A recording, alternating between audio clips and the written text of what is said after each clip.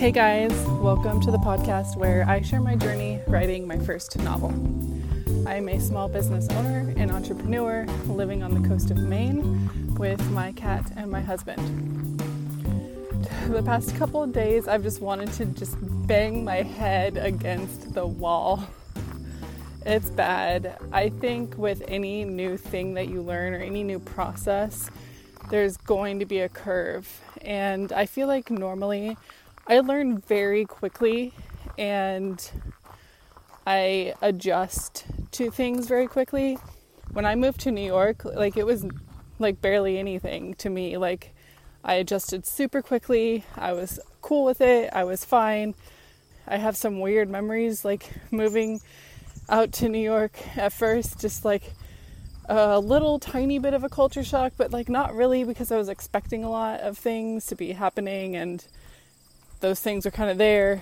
I was listening for New York accents specifically and couldn't really find too much of it, but I could hear it once in a while. But anyways, my point is I adjust to things pretty quickly, and this has been a nightmare. Just shifting from everything that I'm learning with StoryGrid and everything that I've been doing with my 6-book outline and all of the writing that I've done so far. Everything that I've done so far did not prepare me for this moment in time where I have to switch gears and do something completely different. And it's just been really awful so far. Yesterday I was so grumpy. I was kind of snapping at my husband just for no reason. I apologized, of course, but I was just so grumpy because nothing was fitting and I was just spinning my wheels. So as you all probably know, my mother-in-law asked me to do 3 things on my book. She asked me to flesh out my villain. I needed more backstory and I needed motivation for Lamia. And she also asked me to flesh out this lab, the description, the history around it, and then also think about my first person scenes. So I sort of started doing that after talking with her, but what I really wanted to do was reconstruct my whole book and make it different and scrap a bunch and get rid of characters. There's one character that's definitely going, but I started thinking maybe this one character, what is his purpose? Why is he here? He doesn't need to be here. I can replace him with somebody else. And then the whole entire beginning needs to change. And I still feel that way to some extent, but I have been slowly coming around to wrapping my brain around Lisa's methodologies. And really she works with Margie Lawson, who does this Writers Academy, and so a lot of it is based on what she teaches. Oh no, the wind. There is literally no reason for this wind right now, so it doesn't make sense. The trees aren't even moving. Anyways, so I've been wrapping my mind around this, what she's been teaching me and what she's been how she's been directing me, and I don't need to necessarily let go of the StoryGrid ideas, but I'm starting to see the clarity, because it's with her way of seeing things and with my need for restructuring things through the StoryGrid method. StoryGrid just makes more sense. It's more clear to me, and her way is more fuzzy and follow your muse, and that doesn't resonate with me at all. And I don't think I have a muse. Honestly, I have to think hard on these ideas. I have to sit down and actively think at it, or do my run or whatever. But I've just been banging my head against the wall trying to make any sort of progress, and it wasn't getting anywhere. So I've literally had a really rough transition, and I'm still in the middle of this transition, but I've had to have Lisa literally hold my hand through this process. And I came up, so what I did was I went off on my own. I was outlining things, I was I mentioned I spent 30 minutes like organizing in Scrivener. I spent a lot of time, like probably a couple of days on just this. And I outlined a whole timeline for Lamia and like the labs that I need to flesh out. And I think I came against a wall because what I need to do is flesh out this other character that she wasn't even concerned about. Like she said, she wasn't developed enough, this mentor character, but she didn't tell me necessarily to go work on her.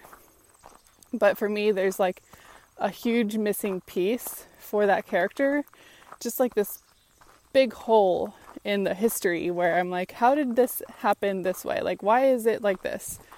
And I don't know why. And I need to know why to like know the motivation and to like know where everything is going. Like, you know, it needs a starting point to know the direction of each character, like I mentioned in my last episode. So I got stuck on her. And I thought I had some sort of motivation for Lamia. I came up with something. And it felt like it would work. But, so I went through all of this with her on the phone. I talked to her about everything that I came up with. And it was so convoluted, just like telling it to her. It didn't feel right. And then as I'm telling her this outline that I came up with, this timeline of history, she's like, oh, what if Lamia yada yada yada, and then Felice yada yada yada, and then that would be the motivation. And it's such a simple thing. It's so simple, like just tweaking a little thing here and there makes it so much stronger. And I had no objection, so I definitely incorporated that into it. But seriously, like, it was such a simple solution, and I can sit here spinning my wheels for hours trying to stretch point A to point B and make an explanation for it without changing. I think that's the problem, because I assume point A and point B are solid points, like nothing can change, and you have to make something up in the middle to fit like any gaps in, you know, the history or like what happened, anything. And so I'm stretching and stretching to like get to a reasoning for point A going to point B without realizing that point A and point B can be easily connected if you just tweak point A and point B in this way.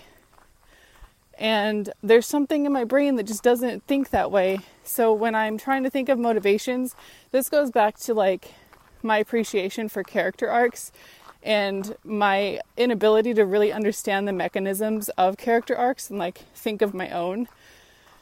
So I think there's just something there that I don't know if I can train myself. I'm sure she would say I can train myself to like learn to think that way. I don't know if it's there, but she's literally had to hold my hand. So she said that, made this suggestion. I was like, okay, that's perfect. Okay, so I'm going to do that. And so she sends me off and I work that into the timeline. It takes me like maybe 10 minutes. And that's fine, like longer than 10 minutes, but it works. And then I'm looking at my other points and thinking about the mentor figure still that doesn't really fit. And I think I spent like 3 days just like hating myself and like hating this story and hating everything because nothing fit, because I'm trying to get point A to go to point B on like multiple different levels without knowing what to tweak. So we had a conversation late last night and I was joking with her about how my next episode is just going to be like me grumping, just hating on this process. Because I was so grumpy yesterday and I was really like not happy. I've been so frustrated. You have no idea. Like, I was ready to just cry or yell or both. And nobody deserves to be on the other end of that. So yeah, we were talking about like creative muses and stuff. And I don't really believe in that necessarily. I believe in using our brains and using the time that we're given, like going on my runs and meditating, so to speak, and thinking. But just waiting for something to hit me, it's not going to happen because I have to be thinking about it for for that to happen at all. So she told me to sleep on it, which I did not. I got into bed and couldn't stop thinking, but I actually immediately thought of something that was potentially going to be helpful, but it was something she said to me during our call sparked this train of thought that got me thinking about scuba diving and research facilities and just got me thinking about scuba diving. So that got me thinking about researching underwater labs, and there is one in existence. So I was looking into that last night. So that was a bit of an epiphany moment, I guess. Oh, there's a dead mouse. So sad. He seems alive, actually. He just needs to get out of the road. Oh, he's hopping. Get out of the road. Go on. You're gonna die if you don't. It's a little hopping mouse. Go on. I might come back with water. I don't know if I should do that. Probably should. This is just the hottest summer I've ever had in Maine. My second summer. I'm sure this is not natural, how hot it is here. Anyways, so I feel like I finally exhausted my resources on the underwater labs that I need to flesh out. My husband is a scuba diver, and I've also learned how to scuba dive, but I always forget how the decompression stuff works, and getting narked, and I don't know, you can get drunk and stuff by going too deep. Just stuff like that that's super hardcore science-y stuff, but it's just really hard to wrap my brain around. And I understood it at one point in my life when I was learning how to dive, but I've completely forgotten. And I think he even doesn't know all of the details because it's just so hard to remember everything, and it's pretty complex. But the ending of my book has it, without giving anything away, the labs are heavily involved in most of the book, and I've thought of this new design for the labs, and I was open to new designs because I've been imagining it one way this whole time and not sure if I should change the look just because, or if there's a reason. There's got to be a reasoning behind every little detail, and I didn't have the right reasons behind the details, so I needed to change something. Just the mechanisms of how the lab works. There weren't reasons for what I made up for it. The only reasons were because that's what the story is doing. You can't just make stuff up for the story. It has to make some sort of sense. And so this morning I was using my husband as a resource, asking him questions, doing some digging on this, I forget what it's called already, but there's this one underwater research lab off of Florida. And so I was asking him questions. I was on the wiki page and asking him questions about it and trying to understand it. And I think I can finally check that piece off of my, I'll write a detailed description, a little outline for it, which I haven't done. It's in my head right now. Most things are actually just in my head, but I can check that element off of my checklist. So that's 2 out of 3 things are done. And I was meditating / running, thinking about my first person scenes, and I need something to thread them all together. And so I've come up with multiple different elements that I could focus on. I have to choose one thread. So I came up with a bunch of different things that I could choose from, and Lisa and I are going to discuss each one and which one I should go with. And that'll be the focus before I start doing my first person scenes. And that'll give me a reference and a guideline for how to map each one out. Again, it's not going to really make sense until the end of the book, which is a surprise for anyone listening to this. So I can't really reveal anything. But the first person scenes, as you know, are just like kind of like little separate tidbits of history. But they need to be threaded with one theme, one thing that keeps them all together.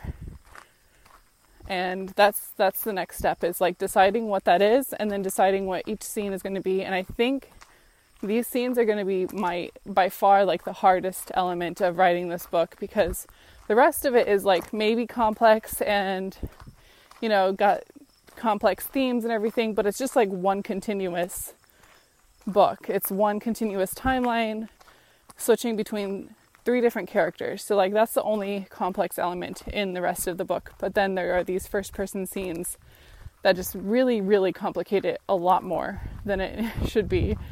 But it's not going to like be done until that happens.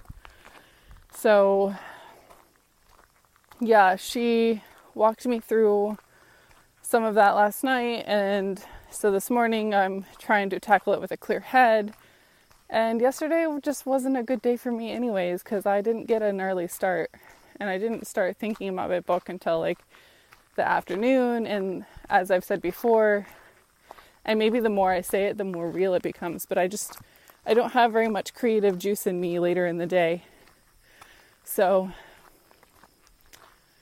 yeah, so my point with all of this is a transition phase for me. It's going from writing and or outlining a book to this editing phase, which I've never done before, and maybe you've never done either. So like we're on this journey together, but in the beginning I was just commenting like I'm really good at adjusting to things. I'm really quick at learning, but this is just taken me some time. I guess it's only been maybe a week.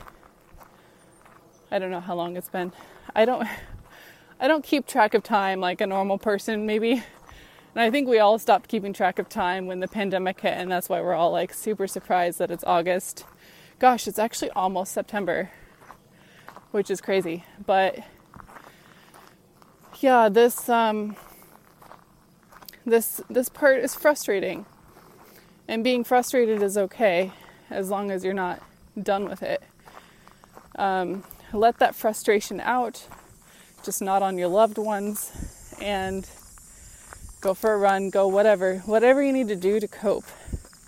For me, it was like I needed Lisa to like hold me by the hand and walk me through some things. And like hopefully, I just feel so bad needing her so heavily in this process, in this like transition. It's almost like being shell-shocked or something, like, or whiplash. Like I'm suddenly doing one thing, but then suddenly I have to switch gears to this gear that I've never, like maybe there's a 6th gear in your stick shift car. You've never been there before, but you're going from 1st gear to 6, or some weird mysterious gear you've never tried before, and now you're in it, and you've got to like learn how to adjust. You've got to learn how to drive that car because it's still going. You're still like moving along, so you've got to figure it out. And it doesn't have to be quick because you're going from, okay, this analogy is getting out of hand, but you get the point. Like switching gears, and it's hard. Each new step that you take, like you step into, is going to be hard. It's going to be different. And each new thing takes adjustment. It takes an adjustment period, and you have to allow for that. I think that's really what I'm getting at in this episode. Like, it's going to be hard to adjust, but like once you've made that adjustment over however long it takes you, like days or weeks or months, hopefully the idea is that the next project will be an even smoother transition for you. And hopefully next time I don't need a hand to be held the whole way.